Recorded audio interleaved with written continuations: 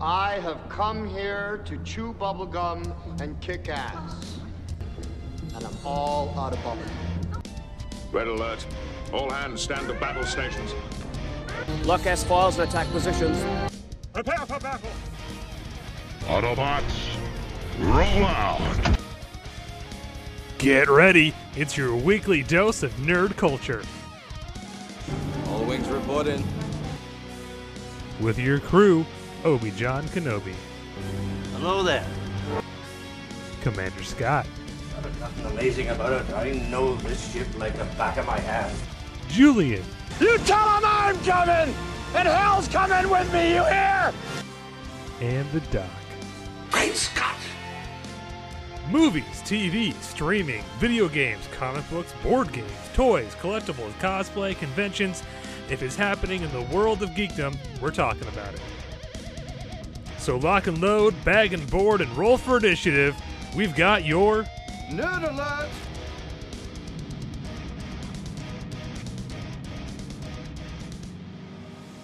Hello there, it's Obi-Wan Kenobi, your favorite host in all the podcasting, and welcome to another brand new Nerd Alert. Today, it's going to be a fun episode. We are bringing back a creator favorite episode because it requires us to do the least amount of homework. We are bringing back staff picks. Yep, just like we used to walk into the video store, if you're old enough to remember video stores being a thing. You'd walk in, there'd be the little section by the register, or just, staff picks, the employees recommending stuff you should have read and check out. That's what we're doing on today's show. We did this previously with comic books. Took me a second. So today we're going to shift gears a little bit. Today is Staff Picks Gaming Edition. Stipulations are very, very simple. It has to be a game, and it has to be something you recommend. It doesn't have to be new. It's new to you. Something you're enjoying playing and you'd recommend other people. That's it. That's the criteria. So with that, let me introduce the people who are going to be discussing and recommending fun, cool games with me. First up, ladies and gentlemen, please welcome to the bridge, the man who keeps the nerd in the top Nerd to Me network. Ladies and gentlemen, Commander Scott. So I recently learned about a very interesting individual. John Jacob Jingleheimer Schmidt. No. His name. That's My his name, name. too. I I was didn't even know that. Yeah, I was gonna try and make that joke. You beat me. Whenever we go out. Yeah. People always shout. No, I may There goes John Jacob Jingleheimer Schmidt. La, la, la, la, la. next time warn me before you do that so I can take my headphones off. I would appreciate that. Thank you. Sorry. No. And I may butcher this name, and I apologize if I do, but Tsutomu Yamaguchi,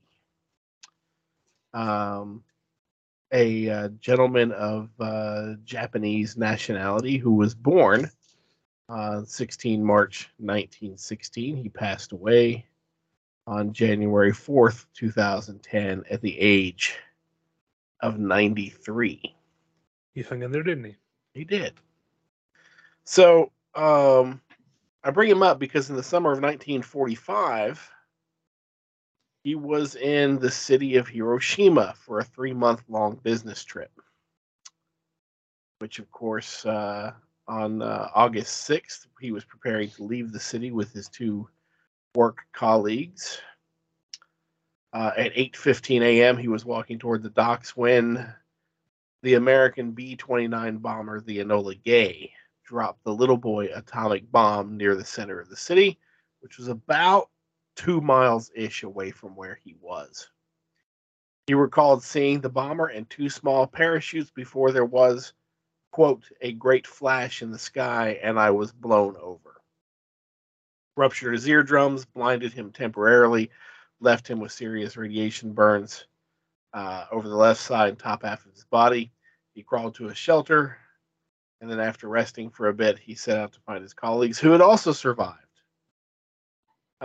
Together they spent the evening in an air raid shelter, and the next morning they returned home to where they lived and worked primarily in Nagasaki.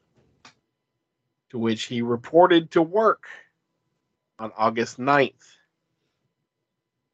1945 in Nagasaki. And at 11 a.m., the American bomber Boxcar dropped the Fat Man atomic bomb over the city. His workplace, again, put him about 3 kilometers. I'm not sure how many that is in miles. I don't have the... Yeah, about 2 miles away again, same distance. This time, however, he was unhurt by the explosion. However, he was unable to replace his now ruined bandages, and he suffered from a high fever and continuous vomiting for over a week. While many people were affected by both the Hiroshima and Nagasaki bombs, Tsutomu Yamaguchi is the only person officially recognized by the government of Japan to have been present and survived both atomic blasts. Wow. How unlucky can one? Well, or lucky. I mean, yeah, it just depends on how you look at it.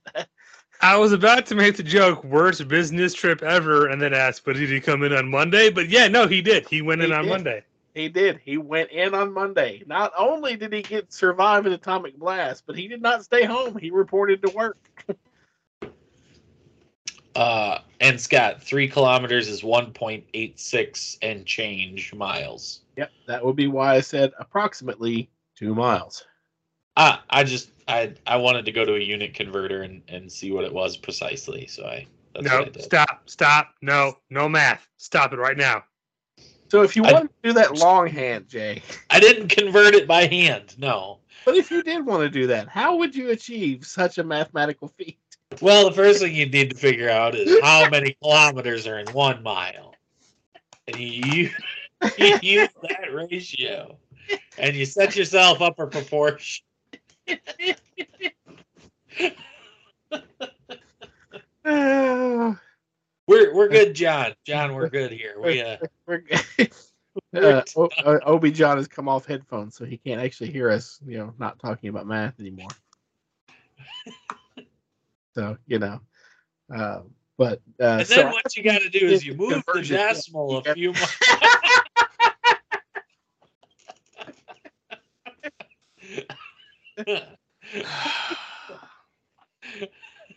I try to rein them in, folks. I really do. Anyway, let me finish out in the introductions. Let's get this show on the road. So that was the Commander Scott, and let me welcome to the show, joining us from somewhere in time and space, perhaps via the DeLorean, bringing his dog this week. Ladies and gentlemen, it's the Doc. I don't know what the hell's in there, but it's weird and pissed off, whatever it is. If you don't mind, I'd rather not spend the rest of this winter tied to this effing couch. I thought about doing that one, but that's a good one too. But yes, welcome, Jay. Megan is babysitting right now, so the door is open, so the dog is wandering in and out as she pleases and just being weird like she is, but surprisingly awake. So if you hear weird sounds in the background, it's probably just Jay's dog. Like if you hear flapping of sounds like somebody drying out a towel, old school, like snapping of a towel. That's her shaking her head violently. That's what it sounds like in audio form. Yeah, shaking a towel. Anyway. I don't know. Like I said, this week's topic is a Staff Picks Gaming Edition. We're just going to talk about games we recommend and why we like them and why we recommend them to you. So with that being said, does anybody want to jump in first with the first recommendation? Okay, I'll go then. Jay. Yeah. Start with video games or board games? Whatever. I have 3 video games and a board game. What I heard was card games. So here we go. Card games, got it. My first recommendation, and I've probably talked about this on the show before, but I really, really enjoy this game, It is called Dungeon Raiders. It is a card game by Devir, Devir Games. You can get this for about $30 on Amazon. I think it's less than that in gaming stores. I think Amazon's got the price jacked up a little bit. This is a cooperative, but also competitive card game for 3 to 5 players. Basically, what you do is you create a deck at the start of the game. That's your dungeon. And every time you play, your dungeon is going to be randomized by the cards you shuffle and pick, and your final boss fight is going to be different based on shuffling and selecting one card. So no 2 dungeons are ever exactly the same. You then hand out character cards to your 3 to 5 people who are playing.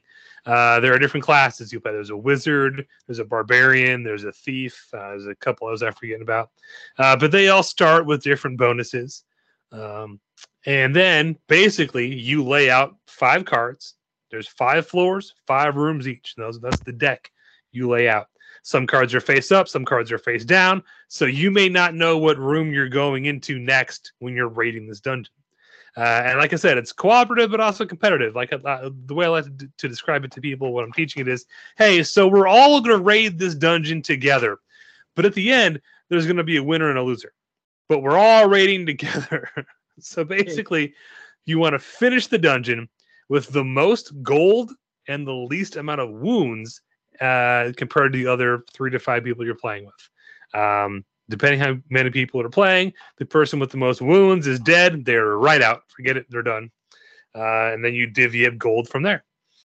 Yeah, it's very good. Sorry. It's semi-cooperative. Yeah. Yeah.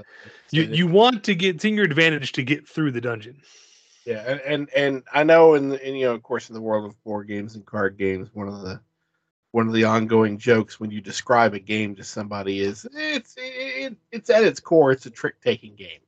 But joking aside, this one at its core is a trick-taking game because you're collectively trying to defeat whatever monster or trap is there while at the same time catching the most reward. Because you can't just hose everybody. Because if you just hose everybody all the time, you're not going to make it out and everything. So you have to risk versus reward. You have to try and find that balance of cooperation with other players while at the same time positioning yourself to get the biggest rewards. It really is an interesting dynamic for a semi-cooperative game. So every player has a hand of 5 cards, and they're numbered 1 through 5. And each room you come into, those are the cards you're playing for that room. So if it's an enemy, you collectively have to get a certain score to beat that enemy. If you don't beat that enemy, whoever put the lowest number is the one who gets the wounds. So like Scott said, you can't just keep undercutting people the entire game and not come away unscathed. So again, very simple, but really fun, especially once you get through the first, maybe second floor of the dungeon and people get, oh, I see how this works. Okay. There's magic items that help skew stuff. There's, crystal balls and swords and maps and health potions and stuff to help increase your gold and decrease your wounds and all that.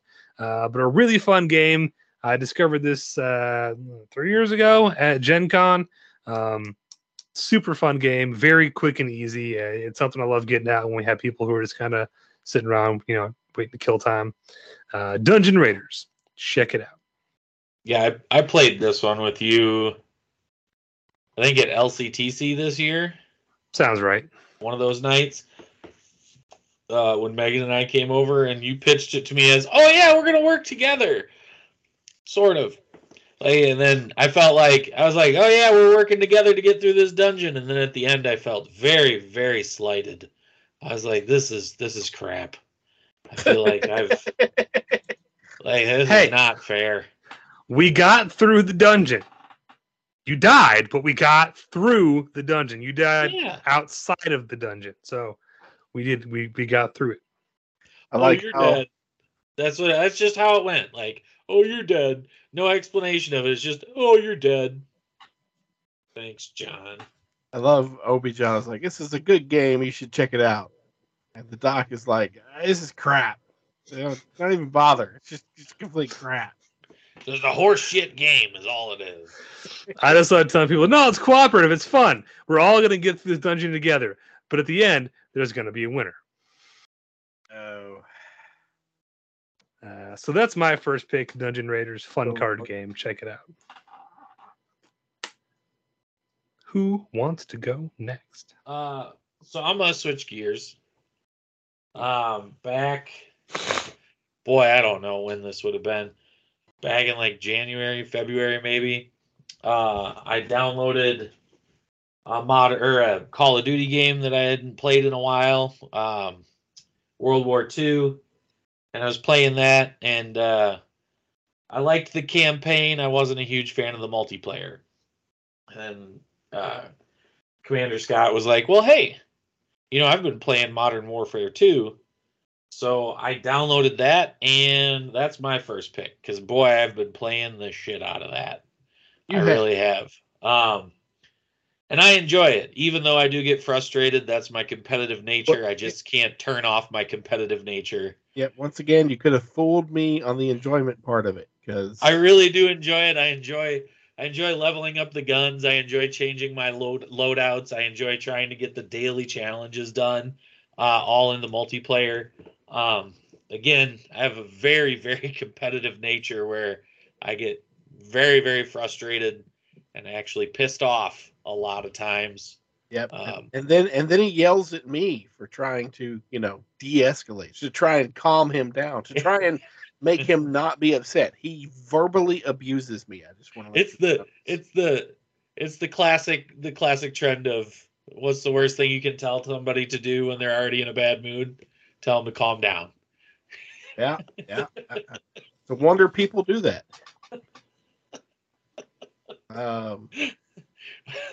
Meanwhile, I'm just on, just trying to enjoy a nice evening with my buddies and chat and everything. And here I am.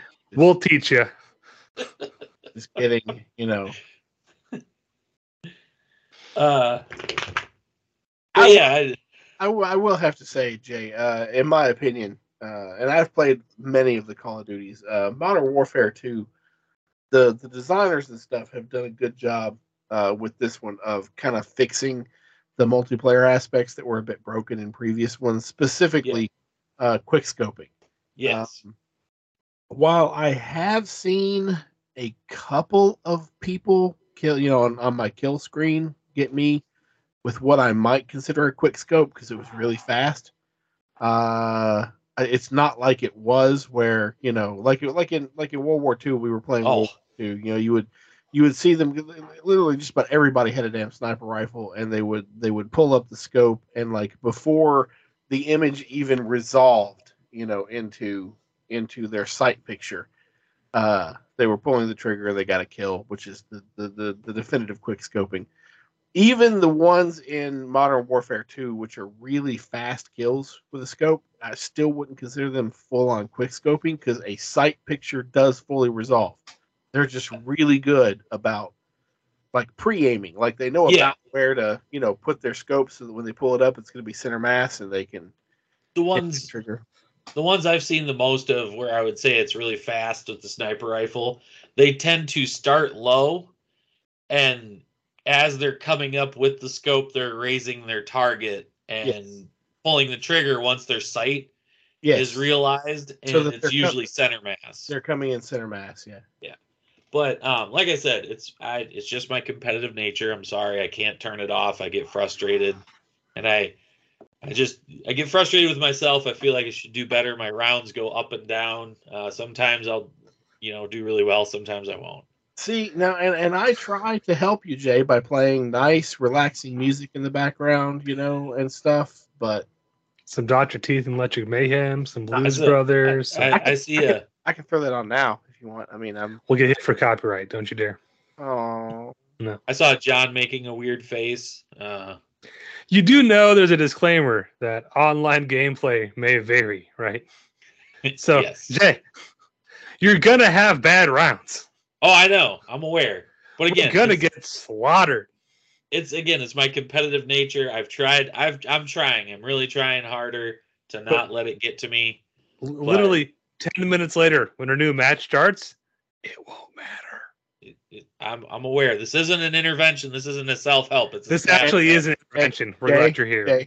Doc, Jay, this is a safe space. We just want you to know this. You're loved here. Oh, We're all my here gosh. because we Anyway, care about you. No moving judge- on with my pick. I don't just enjoy the multiplayer. I finished the online, or not the online, the campaign. I got through the campaign, the whole campaign. It was one of the first things I did before the multiplayer.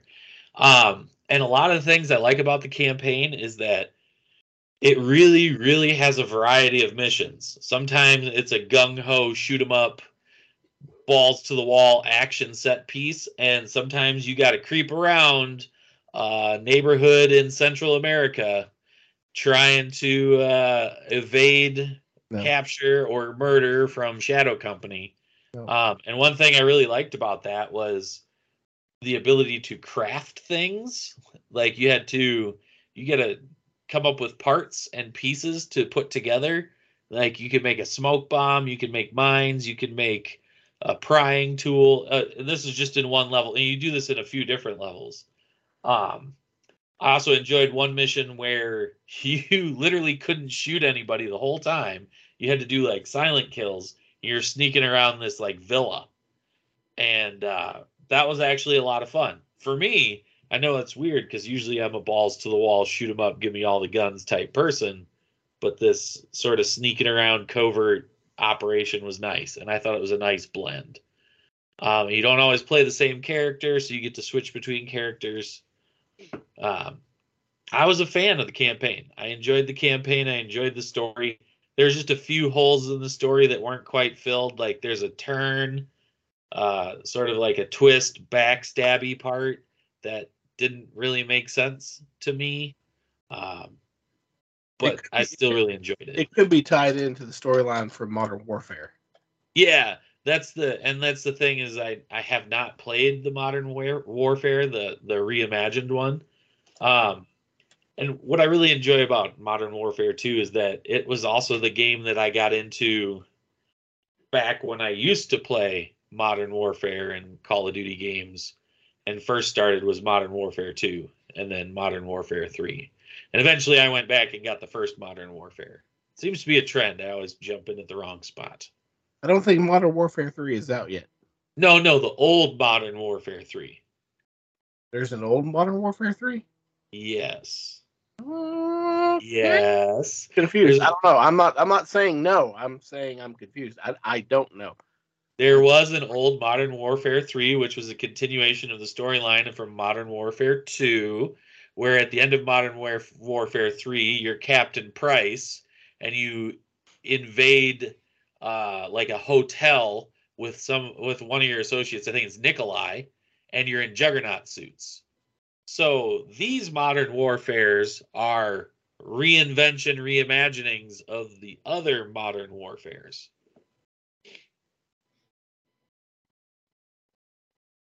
I don't think so. I think you're a little off. Hang on. I'm looking. I'm not saying you're not. Keep switching titles. Call of Duty Modern Warfare. I'm sorry, Call of Duty 4 Modern Warfare, Call of Duty Modern Warfare 2, Call of Duty Modern Warfare 3. Okay. On PlayStation 3. Yeah, Call of Duty Modern Warfare. Okay. This topic is worse than the Rainbow series. Then Call of Duty Modern Warfare 2. Okay.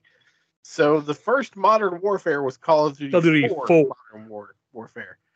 And then the next Modern Warfare was just Call of Duty Modern Warfare. Wow, this is just really dumb titling.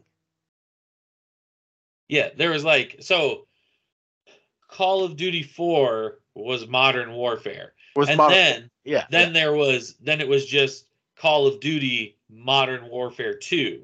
Yep. And then there was Call of Duty MW3. Which the source I'm looking at here still calls it Modern Warfare 3, but yes. Yeah. The disc was MW3, but I played all three of those originals. So when these ones came out, I would like to go back and get the first Modern Warfare that came out in 2019, I think. Oh wait, you mean the second Modern Warfare? Sorry, the PS4 Modern Warfare. I would like to go back and play that campaign. But thank God. Yeah. I think Obi-John's with me though on the daily challenges. It's a fun struggle struggle. I'll say this: the game is we started playing World War II. Was it last year? Because it was like $20, and that was fun. I hadn't really played a first-person shooter for a while. It was fun to get into, like the multiplayer stuff. And then when we eventually quit World War II because of the quick scoping, and it was not fun anymore, and the game base was starting to shrink a bit. So thanks to Commander Scott, we all jumped ship to the current Modern Warfare 2. Yes. Whatever the fuck it's called. Modern Warfare 2 Rambo Part 3 Commando Begins, or whatever it is. And there's no looking back. It's clearly, obviously, it's a later game, and it's kind of been the flagship of the Call of Duty franchise, but it's for a reason. The weapon customizations is cool. There's plenty of new guns coming in to keep you, nerds like us happy. Keep leveling up stuff, keep unlocking new skins. If you time it right and play enough, you can earn enough. Whatever's called CP. Within the season you're playing now to purchase the next seasons without having to spend any actual money or very little. I think this current season we're on, I had to spend like $2. It's a lot of my fears for what current Call of Duty would be like were thrown out the window once we started playing, and in a good way. It's not a play to win kind of thing. It's all cosmetic stuff. Yeah, you can purchase new guns that have like a blue laser on them and, skins that are from a TV show or something, but really it doesn't give you any competitive edge. It's just cosmetic stuff. And it's not all play to win. There's plenty of ways to earn currency within playing the game itself. Lots of cool different game modes. If certain people would download the entire game, we could try playing more than just quick play. But no, it's a fun game. It's really good time. My favorite Call of Duty moment though has to be last night when he told me to take the dogs out. So I put my headphones on her and said, "All right, here, play." And coming back last to watch, night, or was that a couple nights ago, whenever it was, coming in to watch Whitney trying to play Call of Duty was hilarious. And she gets on me for being loud, which I know I can be. Sorry, I get frustrated when I scream. It happens. But literally, she had the controller in her hands, not even 60 seconds. And, shit! See? It's the game that does it to you. It's been a fun game. It's been a good, I've got my money's worth out of it. So it's always a good sign for a game. And that's all that matters. Oh, well. Commander Scott. I enjoy it. It's fun. See, I don't know which way to go now, for a staff pick, because we've gotten a board game and we've gotten a video game, and we got a card game. I'm sensing an RPG coming. You said what? Wrong. From Scott? He doesn't play those. That's very true. I don't play those. He just buys the books. He never plays them. He just buys the books, and then we have a session 0, and we never play it again. If we even get to session 0. Now, that's not entirely fair, sir. You all had at least 3 sessions of Star Wars, your Star Wars campaign. Thank you very much. I'm pretty sure I have a Marvel Hulk character out there somewhere. You have a Marvel character from a beta that we played because I wanted to try the beta. It was a Star Wars character, I think. That we played multiple sessions of. There's a pirate out there somewhere. We're on the first mate, John's captain. We did 1 or 2 sessions of 7C? We did 2 sessions of 7C. Okay. And stuff. Thank you very much, sir. It's not my fault that we all have many interests and I squirrel a lot. All right. So what is your actual first staff pick, Scott? I can't help. I'm actually going. I'm gonna switch complete gears on everybody. I'm gonna bring up a game type that probably most of our listeners and you all don't even know exists. Scott, sex games aren't for this show. We talked about this. That's the after show. Okay, so my second pick is... Thank you. No, so you all are at least familiar with Magic the Gathering, correct? I know what it is. Yeah. I have heard of it. A lot of people have heard of it. They're somewhat familiar with it. It's what I call a collectible card game. Some people have called it a trading card game. You could either way. It's you're buying random packs of cards to bolster your collection that you can then build your decks of that you then play against opponents and stuff. But there is another type of game out there along the same lines, but instead of cards, it's dice. It is a collectible dice game. Okay?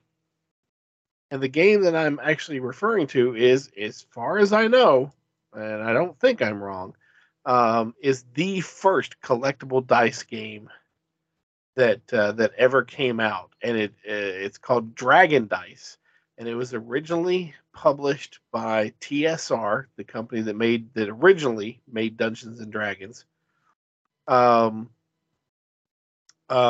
in the early 1990s. I don't know the specific date. I want to say it's somewhere around 94, I think. And so anyone who's played any type of role-playing game or anything knows that when you have your dice, you have a full set of polyhedral dice. So you have D4s, D6s, D8s, D10s, D12s, D20s. And so not only does this game use the different sides of dice to represent different aspects. Like a D20 is a dragon. Like that's your big boy. D6s are your standard, kind of like orcs and whatever, your foot soldiers. D10s, I believe, are monsters. It's been a while since I've done some of this. D4s are magical items that you can incorporate. And so you buy packs of these dice, and you get random packs of dice, and you have different races that you can play and collect, and they all have different faces. They don't have numbers on them. They have different faces and different symbols and such. So it's set in the fictional world of Esfa, I think it's. And some of the races, you got coral elves, dwarves, lava elves, goblins, undead, Amazons, firewalkers, feral swamp stalkers, frostwing scholars, tree folk, all kinds of different races you can collect and play. Frost trolls? I don't see a frost troll in the list. I collect mainly dwarves. Go figure. What a shock! I know, right? But not only do they have different sides, but there are different sizes. So like in a D6, which is your standard kind of troop, like if you look at the dwarves and everything like that, you've got small, medium, and large dice, and each of those sizes has different hit points. And when you put together your list, you each one's worth a different point value, and so you build your list, which is then the dice that you bring to the field, and you have like a left flank, a right flank, and a center, and then a reserve, and you've got magic users. And it is a very strategic game. It's a wonderful game. So when you come to, you're going to activate a specific area of your battleground. You roll the dice that are in that battleground, and then you take actions based off of what symbols you have available to you, and such. And you can maneuver. You've got ranged combat, melee combat. Different ways to win. It really is a fun game, and we originally picked it up, back in like '95, I think, something like that. And it was so far ahead of its time, it did not really do well when it was originally released. But it was also kind of released at the waning time of TSR, and they released it. They came up with the game and they released it, trying to kind of cash in on because Magic the Gathering had started to become popular. It exploded onto the scene in the collectible game. You could not throw a stone without hitting a collectible card game. So TSR wanted to do something a little different. it just was ahead of its time because there's a few different collectible dice games in the market now, and of course in the early 2000s, TSR sold to Wizards of the Coast, and we always thought the game was dead after that. It was gone. TSR was gone. Wizards of the Coast was doing D&D 3rd edition and all that good stuff. Well, we found out about 2 years ago now, I think, year and a half ago, that the game actually didn't die. That a small company called SFR Inc. bought Dragon Dice. Now, whether they bought Dragon Dice from TSR before the sellout to Wizards, or they bought it from Wizards just after the sale out, I don't know the exact timeline. And they have been publishing it ever since. It's still an active game. It's still actively being published. It's still actively being sold. It's still actively being supported.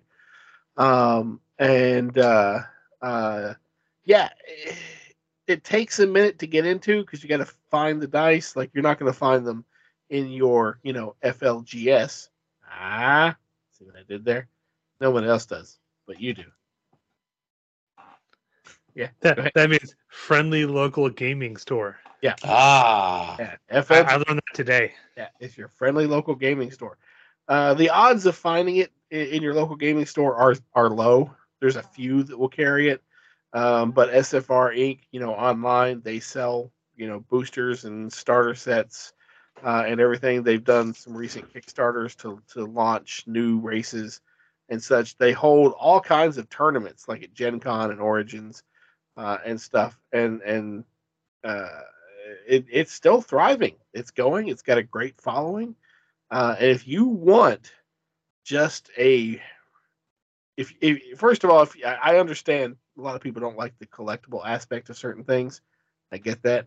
But if you like fantasy and you want something different and you want something extremely tactical in a position of how you move pieces around on your board, be they miniatures or dice or whatever, this game's got it all. The spells are great.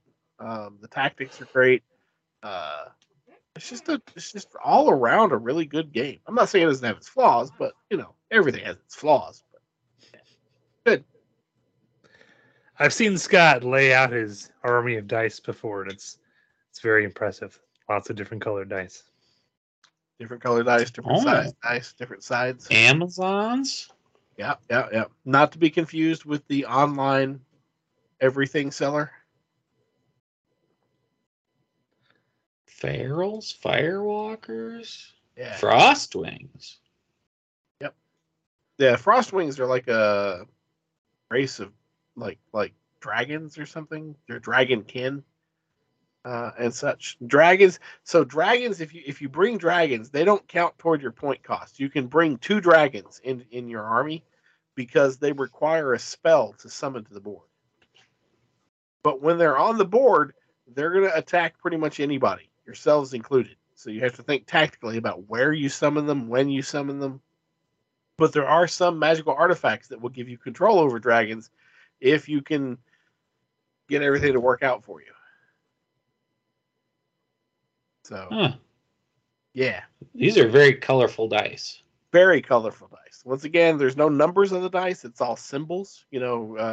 Like each race has its own different iconography for a ranged attack versus a melee attack versus a maneuver, which is when you can, move people from one area of the battlefield to the other, and that type of thing. And I suck at this game. I'm just gonna tell you, I'm horrible at it. We didn't say you had to be good at it. We just said you had to recommend it. Yeah, exactly. So it's a tabletop game, collectible dice game, something most people aren't familiar with, even exists as a type, but yeah. Currently, SFR Inc. has 2 Dragon Dice starters. You can get a Firewalker Tree Folk starter set, or you can make your own 2-player starter set. Yeah, and that's something I really like. So they have their starter set. If you go onto their website and you get their starter set, you're going to get enough dice of 2 races plus a game mat for you and your opponent to play against each other on. They're not going to be like Uber, they're going to be a lot of, they're standard and stuff. Or if you don't like those two races, they have an option on their website where you can put together your own starter set. Of course, there's guidelines, but you pick which races that you want, and such. And it's really good. And of course, the game mat that comes with the starter set is just kind of a poster material, that thick poster paper folded up and stuff. But they have the neoprene game mats you can buy and stuff, which are really good. I think I've got 2 because I kickstarted whenever they did the frost wings. Frost wings. Thank you. I kickstarted the frost wings. I backed them on that. I think they're getting ready to do another Kickstarter for a new race here coming up soon. Well, there you go. Really good. Highly recommend. As if being into gaming didn't already promote you to buy way more dice than you need. Here's another game to justify your addiction. You love dice. Get this. I need dice. I need more dice. Sure, I have a set of dice, but I don't have this set of dice. Man, the dice. Exactly. And you don't have, 750 dwarf dice. I don't. You're right. I just need one die, man. Just give me one die. I don't need the dice. I just need one die. I need D20, man. It's like a D10. Like a D12 is fine. It's fine. Just give me one. Just one die. Look. That's all. That's all I need. Session 0 for dice, man. Okay. Love it. God, this is a safe space. We want you to feel okay and fine with your dice addiction. I don't know what you're talking about. I can stop anytime I want. This is when I wish you would have just rolled some dice. That would have been great. If you just I can continue. I've got it. I've got him right here. See, look at this. I can quit anytime. Within reach.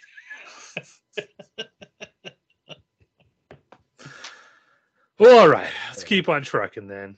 We're back to me. Okay. I'm going to jump in.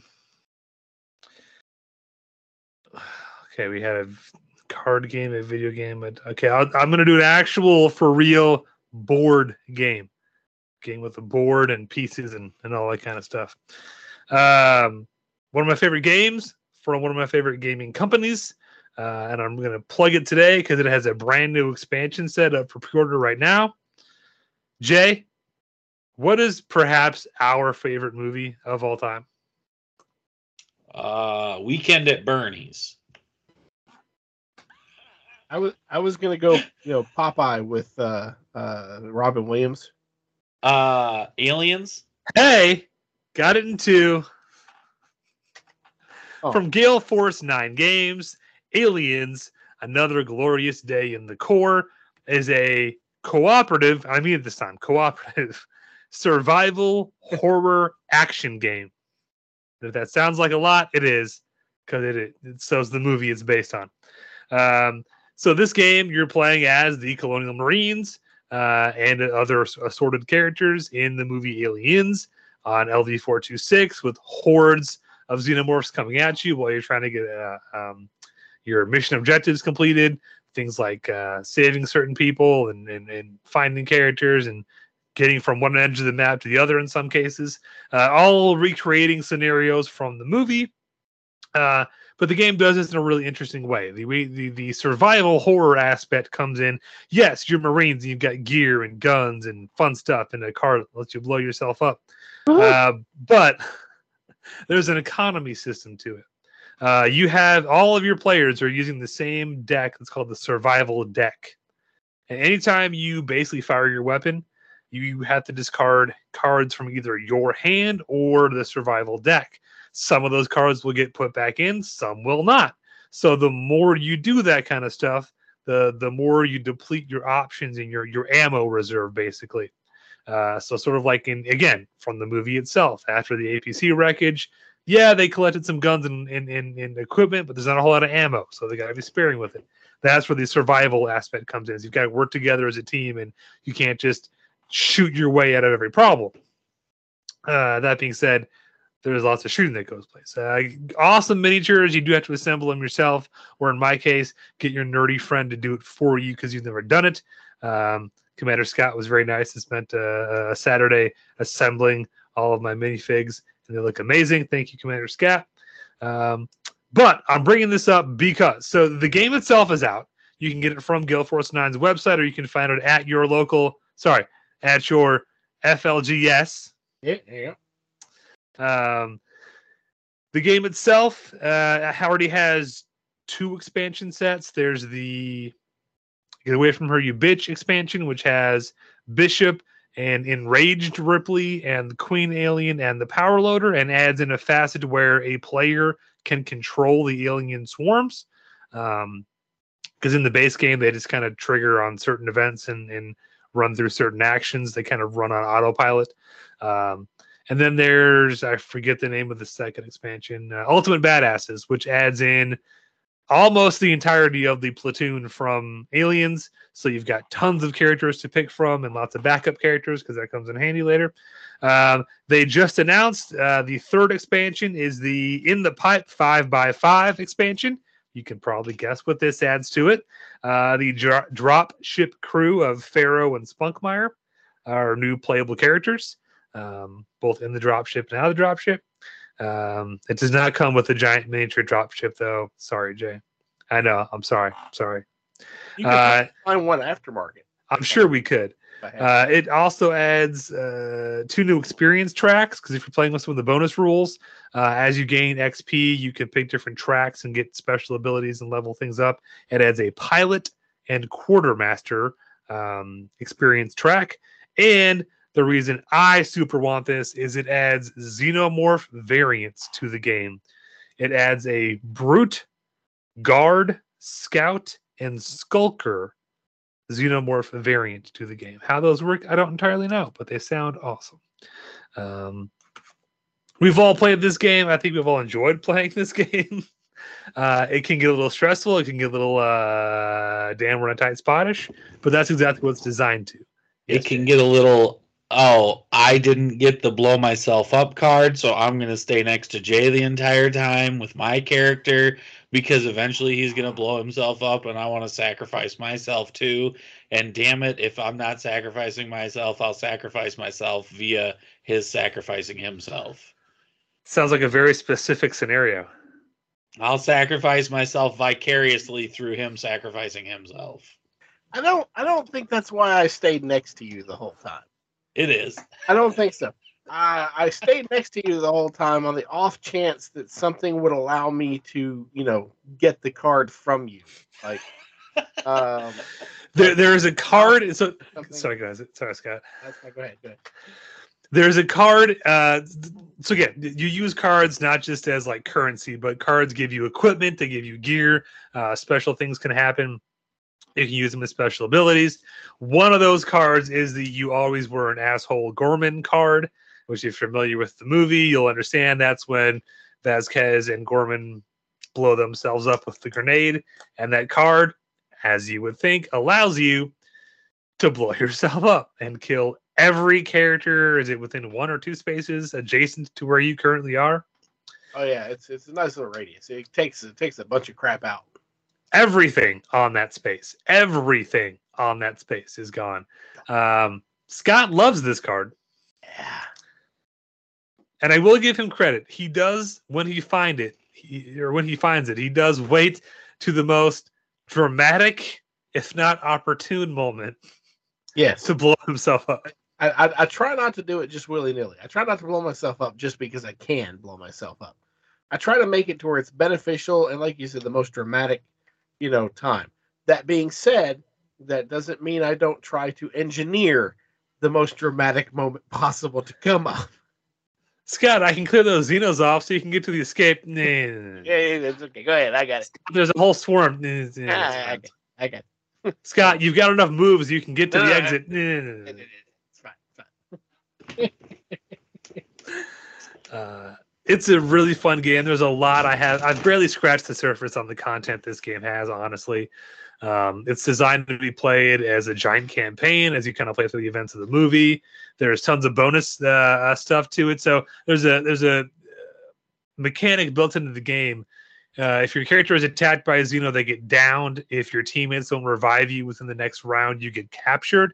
And you can add bonus missions to go rescue that Marine character.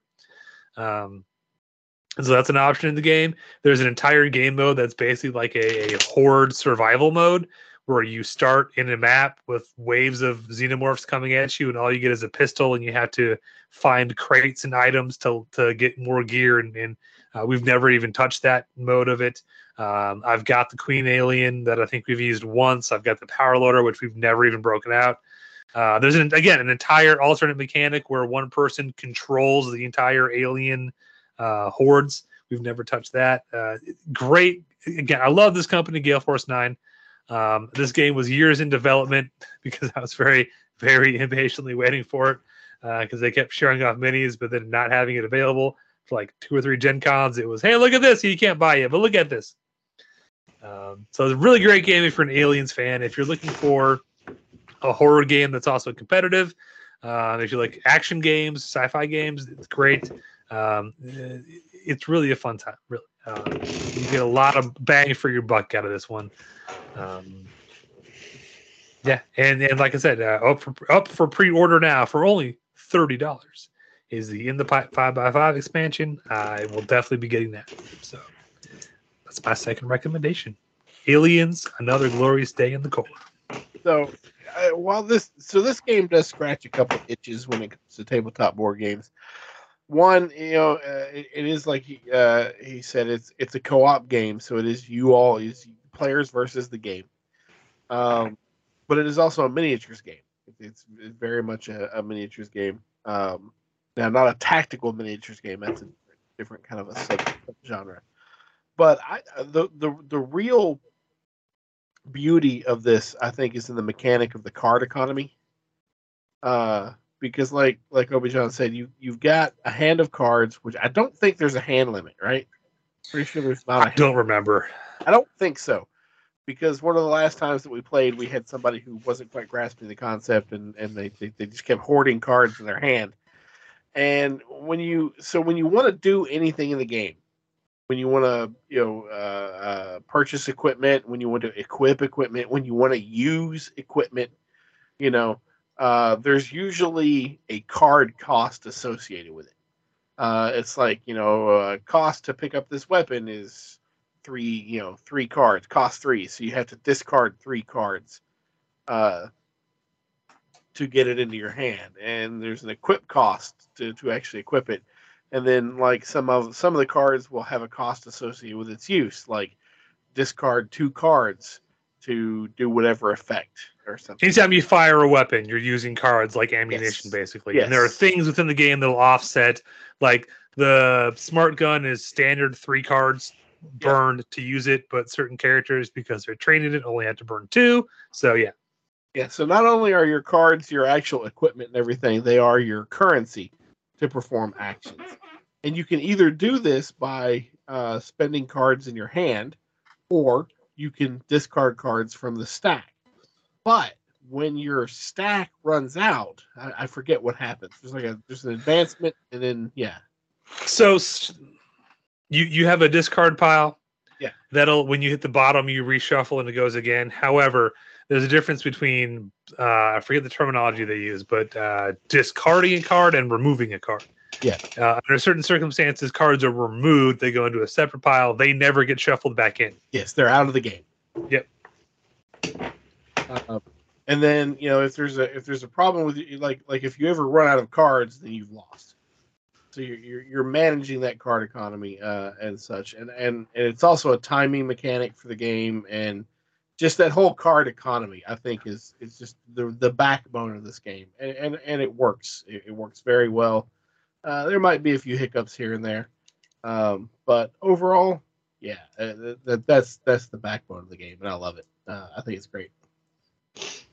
Yeah. Anyway, That's my pick. That's my 2 cents. Jay, what you got? First of all, Scott, I want to apologize because my next pick, John, is going to come at us with ha! And I told you guys, but you didn't listen. You didn't listen to me. Okay? You know, his classic, Obi John, you know. Okay, John, what's one of our favorite movies? Aliens? We covered And what's better than an Aliens board game? An Aliens role-play game? And well, that I actually own. Aliens action figures? An Aliens video game. Video game? Yeah, that'd be cool. An Aliens video game that has a multiplayer mode that involves horde control. Yeah, or you could like play with your friends and like customize your guns and armor and stuff. Yeah, that sure would be cool.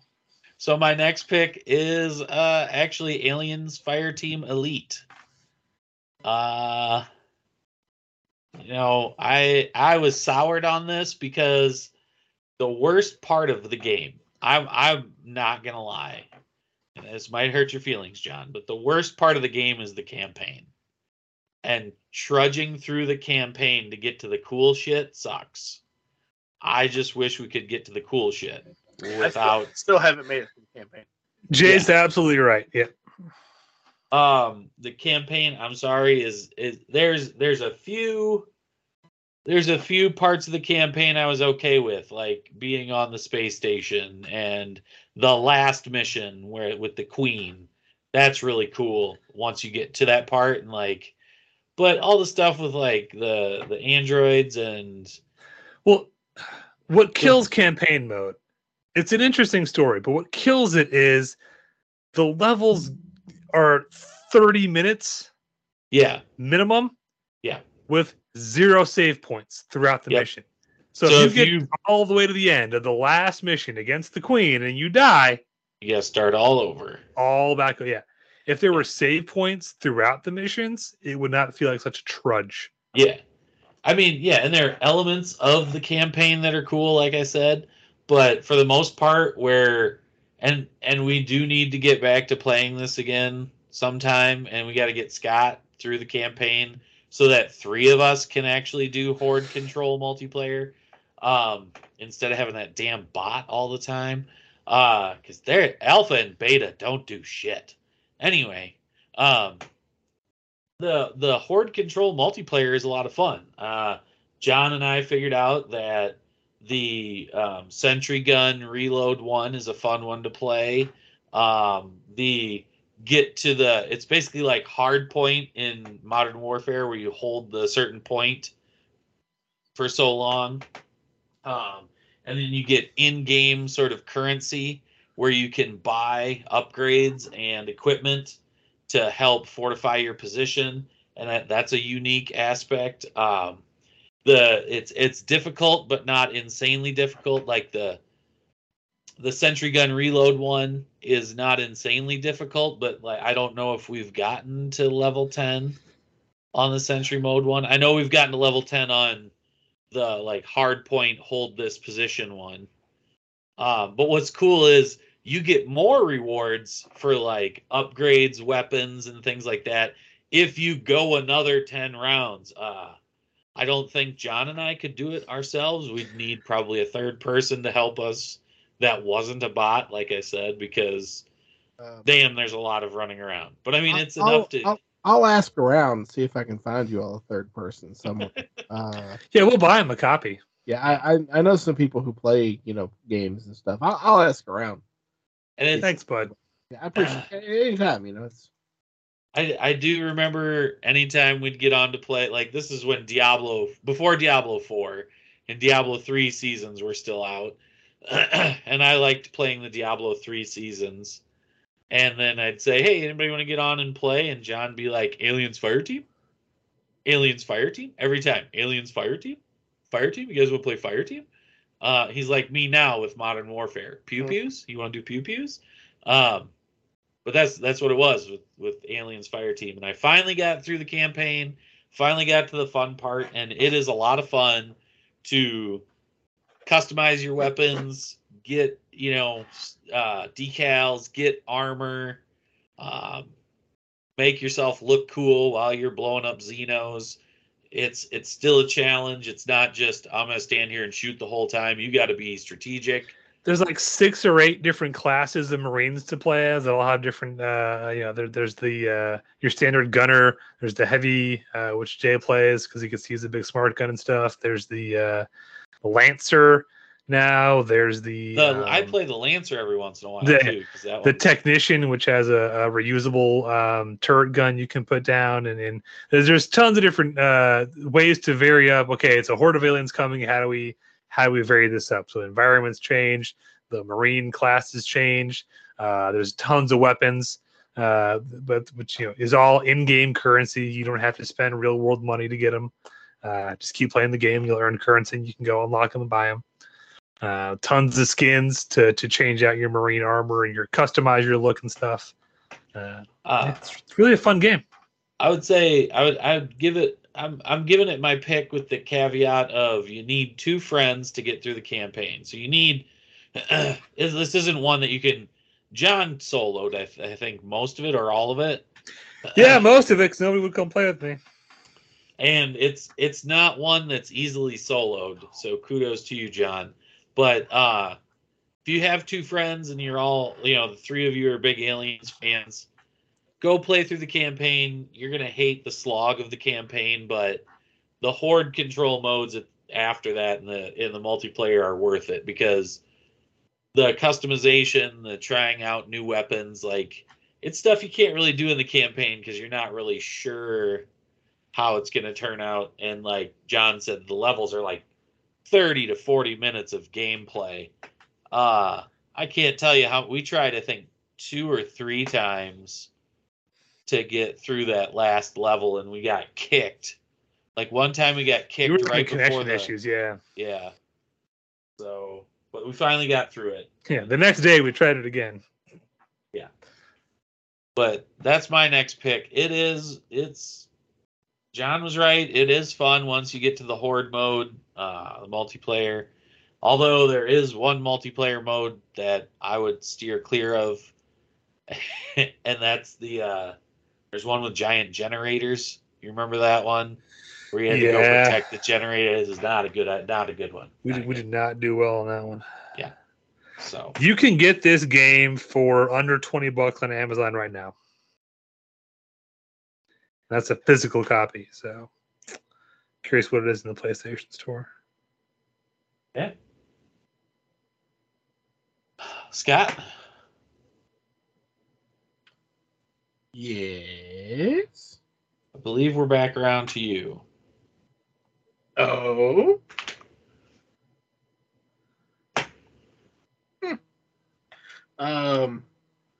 Why? What? Because what? I don't know. I'm just trying to throw stuff out to throw you off. Oh, all right. See how you do. So I have a question. 42. Omaha. I heard. Check. I heard 12 first, and that's not right. Sorry. Yeah. Is it 42? It's not 42 either. So can I do a staff pick on a game that I haven't actually played yet? Is it? Yes, because I plan to as well. Okay. I bet it is what I think it is. What do you think it is? I think it's Baldur's Gate 3.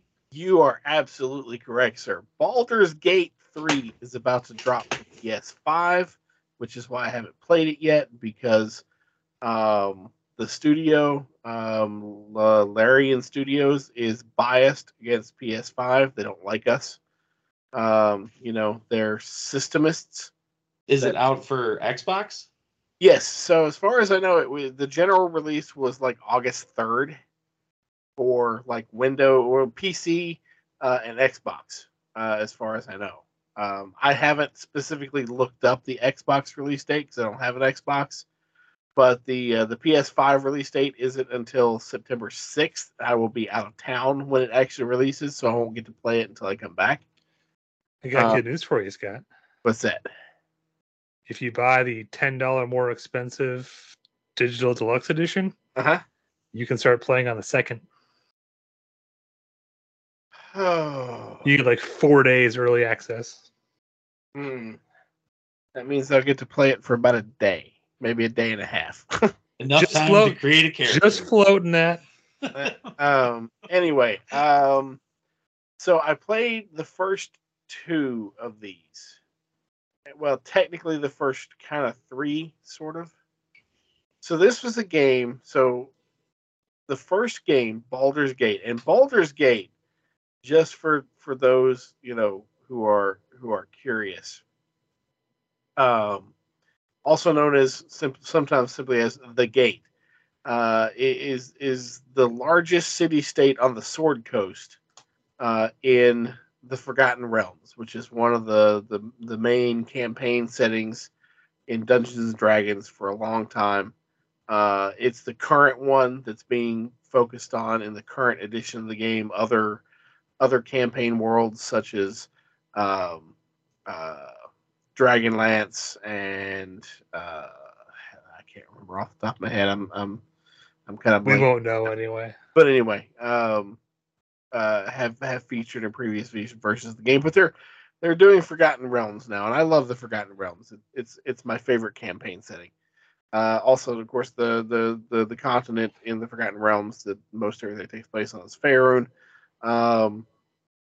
So it's on the west coast of Faerun, and it's basically like one of the biggest ports of call. It's where a lot of stuff happens there. Another one is Waterdeep. That's another big one. But Baldur's Gate is just huge. It's like the gateway into the Forgotten Realms. And so the first game came out for PC back in 1998, and it's basically it's a top-down role-playing game for computer, where you're controlling a party of adventurers, and you've got their abilities that you're trying to manage, and you've got a story that you're working through, and you can do all kinds of things and everything. The next year in 2000, there was late 1999, there was Baldur's Gate Tales of the Sword Coast, which was an expansion, and the original developer of all this was BioWare. And then they did Baldur's Gate 2 in September of 2000. Oh, September 21st, 2000. It released on my birthday. Well, I don't remember that, but all right. I'll have to trust their word for it. Shadows of Amn came out. That was a fun game. These are all very fun games, and if you're a fan of Dungeons and Dragons and you're a fan of the Forgotten Realms, then these are games that you have to play. And then Baldur's Gate 2 got an expansion in 2001 with Throne of Ball. It didn't really come to console until 2001 when you got Baldur's Gate Dark Alliance. And then you got, and then of course you've got Dark Alliance 2, and then you've got enhanced editions for the different things. It's one of those that the last core game that was released for the core story was Shadows of Amn, and everything, and that was, like I said, that was 2000. So we haven't had a new edition of Baldur's Gate proper since then for 20 some odd years now. Now in 2021, Dungeons and Dragons Dark Alliance, which also takes place, came out. Siege of Dragonsphere. There have been games in the vein of, but the core hasn't been out for a while, and the new one is getting ready to come out for PS5. It's been out for almost a month now for everybody else. It's a real time, top down RPG game. I don't know what to say about Baldur's Gate 3 because I've been purposely keeping away from spoilers and stuff. I don't want to.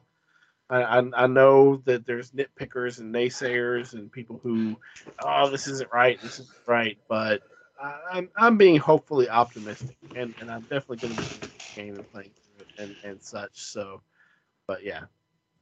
Scott, the Hopefully this isn't like a spoiler or anything. Yeah. But the funniest thing I've seen on TikTok in a while was I've seen videos of people playing Baldur's Gate 3. Yeah. And they can talk to animals. Yeah. And I guess if you're playing a druid, I'm assuming you. Oh yes, there was the whole controversy of the crap. Like I remember that this actually came out before the game released. There's like a not a potion or a spell or something. Yeah. Something that you can talk to animals. And I saw one where a guy was talking to a cat. Yeah. And the cat was very regal and like what's the word I'm trying to think of? Like royal. It was sort of like royalty type cat acting in the way it was. It was a funny video. I laughed pretty hard at it because at the end of it, the cat told the guy to go away in a very cat-like fashion. I was like, that makes sense. Yes, you need to leave now. Thank you. Yeah. Yeah, I mean, overall, once again, it's the combat and everything is based off of 5th edition rule set for the actual role-playing game. Because that's one thing that Baldur's Gate always tried to do is it always tried to incorporate the actual rules of whatever rule set the role-playing game was currently in published for its games and such. But overall, yeah. I don't mean to rain on Scott's parade. I'm glad he's excited for the game, and Go ahead. I hope he has fun with it. But I just watched a trailer for it. Yeah, combat is turn-based, and for that reason, I'm out. See, I like turn-based. I'm fine with turn-based, and the reason I'm fine, I can hate turn-based combat. And I'm fine with turn-based because it allows me to think about what how I need to proceed, what spells I want to do. Now, if I'm playing a single character, yes, I agree with you. Turn-based is I can't stand turn-based and everything. But if I'm doing a party, then I'm sorry, I'm not going to sit there and try to remember what 5 people have on deck and what spells and abilities are easy to do or in real-time combat. But I seem to recall that the original games, you could either set it up as real time or you could configure it where it would pause. Like you could have real time combat. And I feel like this one would be the same way. This one says combat triggers turn-based gameplay. I'm curious if you can change that right now. Or change that. So I'll let Scott go ahead and pick it up. Figure that out before I spend $80 on the game. Oh yeah. I'm out. Just out. Not even for a reason. Just yeah. No, I'm not. I'm done. You can just I'll go back to Diablo 4, I guess. Well, yeah. like if I was forced to, I would go back to Diablo 3. Screw that. I paid for 4. I need to go play 4. I need to finish the story. Yeah. Surprised that's not one of our picks. Oh, but like I said, Scott, I'm very glad until I learned that, I was excited too, Scott. Yeah, and this sounds cool. That's fair. Yeah, and from what I'm looking here, apparently they're at somebody. I don't know when this article was written because I haven't actually gone into the article here, but it can't be too old, right? Because I mean, August 3rd launch date. So as of the writing of this article here, there are no options for changing out of turn-based combat. So it is strictly turn-based, which I'm fine with. That doesn't bother me and stuff. But then again, to me, it just feels more D&D like because D&D is turn-based. It's the way it works. D&D is not real-time. It can't be real-time. No, it can't. But a video game can. So yeah, but once again, if you're managing 5 different people who have a multitude of options, like by the time you think, oh, that's right, my druid has the ability to shapeshift into whatever would work awesome here. You're 3 turns past when it would have been optimal, and he's dead. Did you ever play any of the Dragon Age games? Yeah, love Dragon Age. Dragon Age is great, but you 2 and Inquisition Uh-huh. found a balance between real time strategy and between turn based and real time. They did by allowing you to control one character at a time, and the others were AI controlled. You would switch back and forth. They did, and they're great games. They're wonderful games. They are.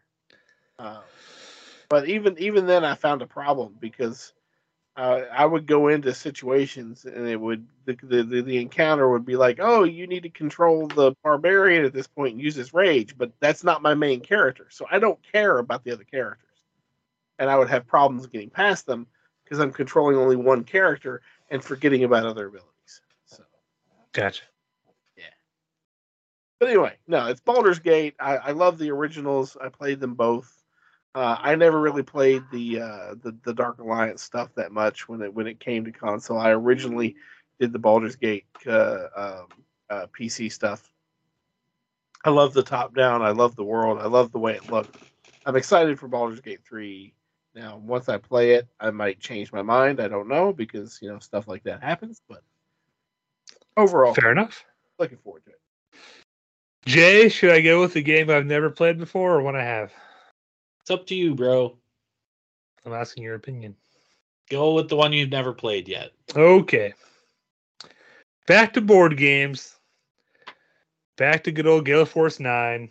A game I may try to pick up a copy of this weekend if I can.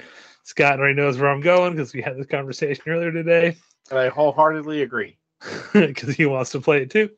So Gale Force 9, years ago, launched one of my favorite games of all time, IP regardless, and that is Star Trek Ascendancy, which is an awesome sort of Risk in Star Trek, but simplified.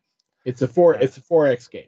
Yeah. So they're following that up with Star Trek on an even smaller scale, but in a good way. The coolest part of any Star Trek episode is when you send an away team down, because that's when the stuff's gonna, the pew-pews and the shooty-shooties is gonna happen. So Gale Force 9 has you covered. They just released a couple weeks ago Star Trek Away Missions, Battle of Wolf 359. Yes, it's a long title. Most people just call it Star Trek Away Missions. At its core, the core game is a 2-player game, Federation versus Borg. This is post Battle of Wolf 359, which was a giant battle between the Federation and the Borg. You're basically trying to pick through what's left of a debris field. So at the start of the game, you'll pick what ship you're going over. That will configure your board differently for what ship layout it is. You'll pick 3 mission cards for each side, and then you're both on the ship trying to complete your missions whilst dealing with the other faction. So it's a combat-heavy game. Whoever at the end of 3 rounds has the most mission points or the most completed missions wins the game. They, at launch, have put out 2 expansion sets that add a Klingon and a Romulan to make it a up to 4-player game with add-on rules for adding more players into it. So it's Trek that we know and love, but it's a more combat-oriented Trek than we're probably used to. I haven't played it yet, but I'm currently kind of obsessed with it. I was going to have some friends pick up a copy for me at Gen Con, thinking they'd have like a convention deal, like, $30 off and all in or something like that. And they didn't. It was, hey, you can get it now or you can wait a couple weeks. So I didn't have them pick it up. And now I'm mad at myself because I'm jonesing to play it. But the core game is $60. The expansions are $25 a piece. You can get custom dice for each race too, for like $5 a set if you want to go all in for that.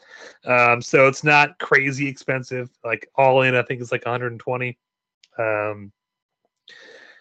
But it is out. You can get it online. You can order it through Gale Force 9, or you can pick it up at your FLGS. Sorry, FLGS. Sorry. I can't wait to get my hands on this game. I can't wait to play it. I do plan to buy it with all the expansions, so we can have at least a 4-player game and try the different races and see how they play out. I'm a little miffed we didn't get Andorians, but I'm holding out hope. If I buy enough of it, maybe we'll get an Andorian set. I do think they've already announced an expansion set for Federation, so you can have more characters like Picard and other bridge crew characters besides the 4 that come in the base game. So I hope there's more of that down the road. But there you go. Star Trek Away Missions, The Battle of Wolf 359 from Gale Force 9 Games.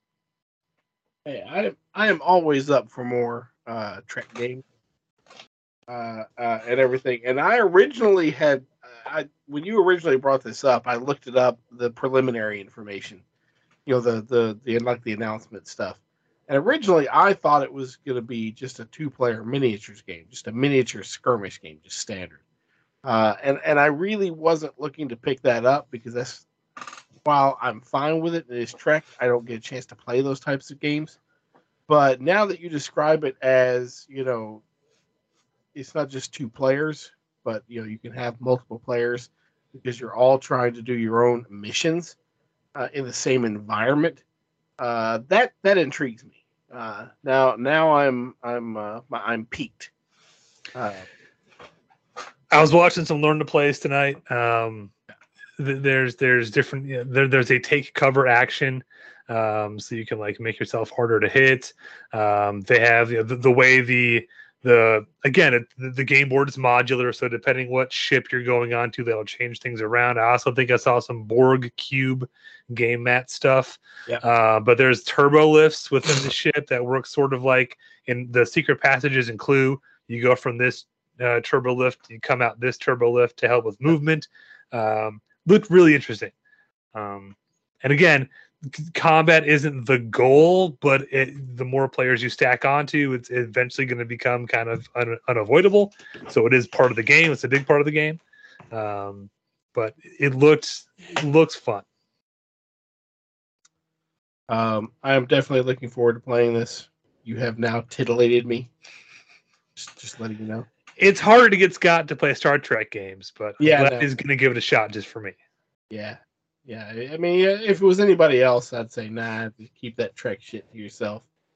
I don't need that stuff. Thanks, bud. If it was Jay and he'd be like, hey, let's play Trek, I'd be like, no, screw that shit. You just keep that Trek shit over there. I know you prefer Stargate, but they aren't making any Stargate games, and that's a shame. That is. Stargate would lend itself well to a lovely little a cooperative, or even a 1v-all where one person's playing the Goa'uld and such. But did that RPG ever come out? Oh yeah, I got it over here on the shelf. I wanna play Star Trek Gate Wars. Stargate Trek Wars. Star Wars Gate Trek.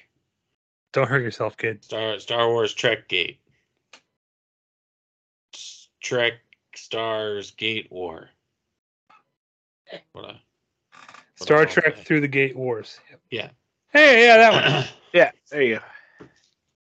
Yeah, I kickstarted this one. Of course you did. It's an interesting game. Jay, jump in here. What you got for us?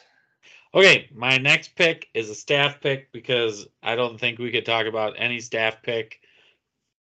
Excuse me, we couldn't talk about any staff pick games without bringing this one up every single time. It should always be one of our staff picks from one of us, even though we talk about it at a nauseating level. The Thing, Infection at Outpost 31. I just found a copy. Yeah. I just found a copy of it. I was at I don't know. I wouldn't say it was local. It was a friendly gaming store, so an FGS. I say not local because it was a 45-minute drive to get there. More local than it is for us, so that's fair. They had it on the shelf.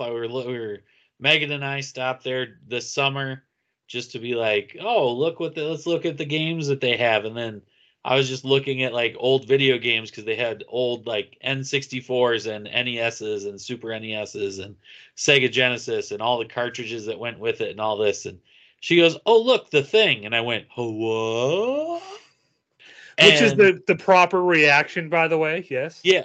And then I was like, does that say $50? And so I picked it up because it was $50. In fact, I walked around the store for the remaining time we were there until I purchased it, bear hugging it, and caressing it because I need that picture. I was like, this is amazing. I can't believe it's here. I still need to break it in. I need to break it out and break it in. It's going to take some convincing, I think, to get some of my local friends around here to come play it with me. I might be able to do it in a couple of weeks because my friend Scott, John knows him as well, and his brother. Show with you all. He means Scotty. And his brother-in-law Matt are coming up for a 3-man best shot tournament, and I don't know if they're going to come up Friday night because we golf on Saturday. So if they come Friday night, I can maybe convince them Friday night to play it. And get the wives in too, because you really want to play that with as many people as you can. Yes, exactly. My other option is to invite another coworker and a couple other coworkers and their wives. Just invite them over sometime or meet somewhere and play it. The trick is to have the board set up when they get there. Because if they watch you setting it all, they're going to go, oh, this looks complicated. So have it set and ready to go when they walk in. So you're just like, hey, pick a character card. But yes, go ahead, Scott. Say, or if you want, all of you all, the wives, Scotty, the brothers-in-laws and everything, you all can grab the copy of the game. In January, you all can all trudge on down to Louisville, Kentucky for River City Con, the inaugural event of River City Con, the first one. First ever. And Obi-John will be happy to run you all through that copy and probably dressed as a random Avenger character. Not random, he'll be dressed as Thor. It's not random at all. We know Star-Lord. You'll be Thor. Maybe you should be You'll be Thor. Thor Lord. Star Thor Lord. Yeah, awesome game.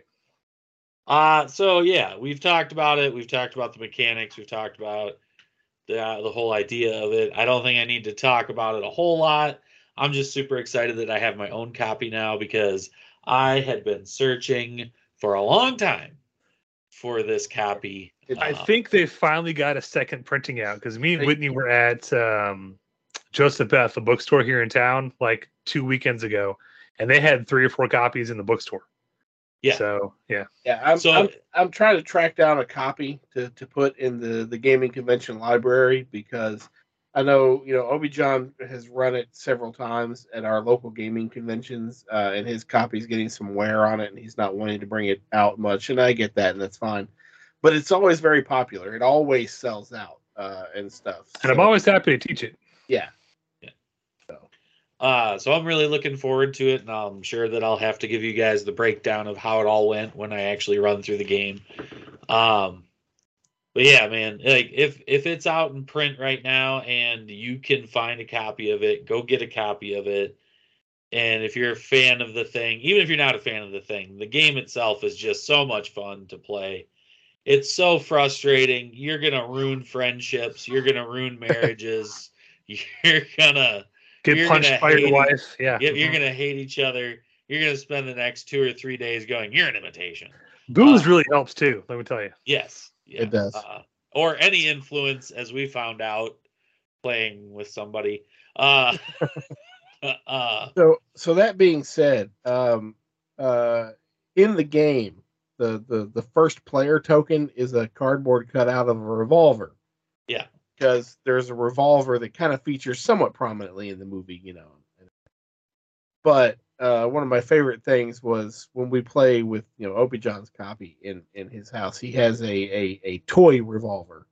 That it's not Nerf though, right? No, it's an airsoft. Yeah.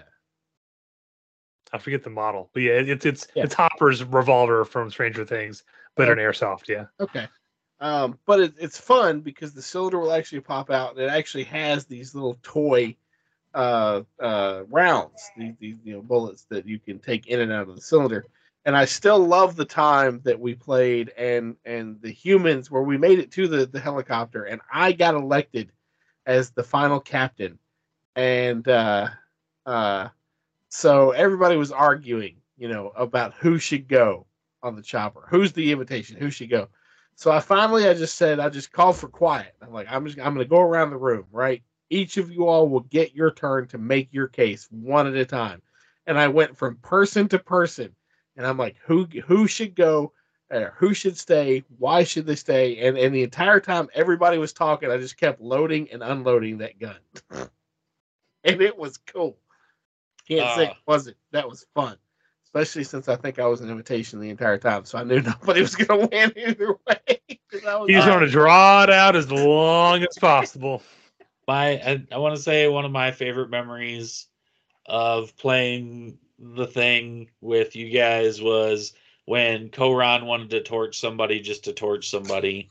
And so he torched Scott to torch Scott. Just to torch and the Scott. whole Okay, time Koran. he just kept going, diabetes, I'm human. Okay, Scott, or Koran, you've elected to torch Scott. Do you want to tell us why? No, we've never done it before. Yeah. Oh, okay. Can't argue with that logic. Didn't he turn out to be human and we He lost was, or yeah. something I was like human. that? You know why? Because diabetes ain't human. Yeah. And then also the most recent time that we played it at LCTC with Gary's husband, my wife Megan, and John and Whitney, and they blood tested me to see if I was human, and then Megan was the captain for the final get on the helicopter, and I didn't want to get on the helicopter because I was 100% fully convinced she was an imitation. And they're like, all right, you're getting on the helicopter. And I was like, son of a bitch, the helicopter of death. And I just made a whole thing out of it. And she turned out to be human. And the humans ended up winning. And I had to really eat crow. Oh. He went full Call of Duty bad round diva. In person. Wow. His wife was right there. Wow. And then she flipped that card over and they were all humans. And he's like, Just a look of shock and awe on his face. Huh? immediately shifted to, oh, fuck. Yep. There's a lot of apologizing. I'm going to hear about this in the car ride. Could be a home. long drive home. 12 hours back to Iowa. Nothing but, you thought I was an imitation. So. For years, anytime they get into an argument, she's just going to pull that, oh, yeah, Jill, at that time you thought I was an imitation. That's okay, because every time we argue, I bring up the fact that she called me annoying at a old Chicago. So You probably were. Yeah, it's probably just par for the course. To be fair, yeah, I mean, I am annoying, but you didn't have to call me out in front of my parents like that. Oh, they know. It's Oh. fine. They're well aware. They live with you. They're yeah. just legally obligated to still love you. The Thing, is it Infection at Outpost 31 or Outbreak? Yep, Infection. Yeah. I wrote the whole thing. The Thing, Infection at Outpost 31. I'm super excited to break into it and play, and hopefully get people around here as addicted to it as I am. Which is an important distinction, because there's another Thing board game out there that's not Infection at Outpost 31. It's a second Thing board game, and it has expansions to it. And more miniatures and stuff. Yeah. So Important distinction, yes. Yeah. Scott. Well, I didn't know if we were getting back around to me. I think we're getting close to time limit here. Plus, I've got one more, so I only really had the two. So go ahead. okay. Jay, any more? Yeah, I do have one more. Okay. So. All right. Well, then I'll make this quick. Look, it's a game that is near and dear to my heart. You're not going to be surprised at all. It's on my list, but it is a game that I think is a insanely great value for the money, and a game that has been a gift that keeps on giving. I'm talking about my new favorite asymmetrical multiplayer, Ghostbusters Spirits Unleashed, currently available for PS4, PS5, whatever Xbox is called now, and PC via the Epic Games Store. Like I said, it's an asymmetrical multiplayer, so it's one ghost versus 4 Ghostbusters. This game came out a while ago. It is currently $19.99 on the PlayStation Store, Xbox Store, and Epic Game Store. That is a steal for the amount of content you get with this game. You can play solo against bots, with bots filling in as Ghostbusters and the ghosts. You can adjust your difficulty for those bots. It has a plethora of new content since launch. There have been 3 new maps: the courtroom, the disco, and the facility. There are a bunch of new ghost classes. There's the Muncher Ghost from Ghostbusters Afterlife. There's the Eye Guy Ghost from the old toy line, and probably a couple of those I've forgotten about by now. So there's, I think, 6 classes of ghost, each with 3 to 4 subclasses within that. So tons of ghosts to play as. They introduced gear shells. So once you've unlocked all the upgrades and stuff for your gear, you can equip shells to your gear to just change the appearance of it. So you could, like we always wanted, hey, I love that I get these upgrades, but I want my patch to just look like a normal pack. You can do that now. But now you can also unlock within game. These are all no extra money needed. This is all free DLC. Extreme Ghostbusters gear shells for the pack, the thrower, the trap, and the PKE meter. Same for Real Ghostbusters cartoon. And they just a few weeks ago put out the Answer the Call gear set. So you can make your pack, and you can mix and match parts. You can have your main pack look like an Extreme Ghostbusters pack and throw the thrower on from Extreme Ghostbusters, or mix and match however you want. Uniforms for all those franchises, so you can even more ways to customize your Ghostbuster. They've added 2nd and 3rd patch spots on the chest and arms of your uniform, so you can deck out even more patches for your uniform. There are tenure cosmetics, which is essentially the same as like Prestige. Every 100 levels you cash in and tenure to the next level, and there are certain cosmetics you can only unlock that way. The Stay Puft hat, the colander, and I think the newest one is the blue lab coat, Ready to Believe You commercial outfit. It's, I think, tenure level 3. And they teased earlier this year a big content drop coming this fall, featuring one of my absolute favorite characters in the entire franchise, specifically from the cartoons, Sam Hain, coming this Halloween. So now is a perfect time for $20 to jump in, start unlocking all this stuff, get together with friends, or play it solo. You can do it either way. Again, for $20, that is a steal. I just like being red-green. As it goes. There's even more characters you can create now, Scott. Tons of new hair options and eyewear and accessories. I need to hop back on one. If the ghosts don't find you handsome, at least they'll find you handy. Very nice, Jay. Very true. Bring us home, Jay. So this one's gonna be real quick. It's a shout out. It's a Megan pick more than a Jay pick. We were walking through Walmart one day, and I always like to go through electronics and see what games are cheap and on sale. And she goes, "Oh my God, can we get this?" And we had an NES, but I consider myself a Sega kid. We had a Sega Genesis for the longest amount of time. So when people talk about like Super Mario Brothers being their thing, that's fine. But what I played the shit out of was Sonic the Hedgehog. And so for PS4, there's a game called Sonic Mania. And basically, Sonic Mania is like a conglomeration of all the Sonic Hedgehog games updated for the PS4. It auto saves. You go through levels. It's like, it's got the same aesthetics, but they're different maps, sort of different levels. You're still, freeing little woodland creatures, you're collecting rings. You still fight Eggman or Dr. Robotnik, whatever you want to call him. It's a lot of fun. Megan has been playing it a lot. I've played it a few times. It really takes you back. And it even you've got all these extra buttons on the controller, and you literally just use the D-pad and the buttons that you would use on a Sega Genesis controller. So they say these 3 buttons do this, like A, B, and C on a Genesis. So it is a lot of fun. If you want a dose of nostalgia, and again, I think it was $20 at Walmart. And if you're like me and you're a Sonic kid and not a Mario kid, check it out. It's a good time. Sonic Mania? Sonic Mania Okay. is the name of it. And like I said, you can play it where you don't have to save it. You can, and there's a lot of slots for auto saving.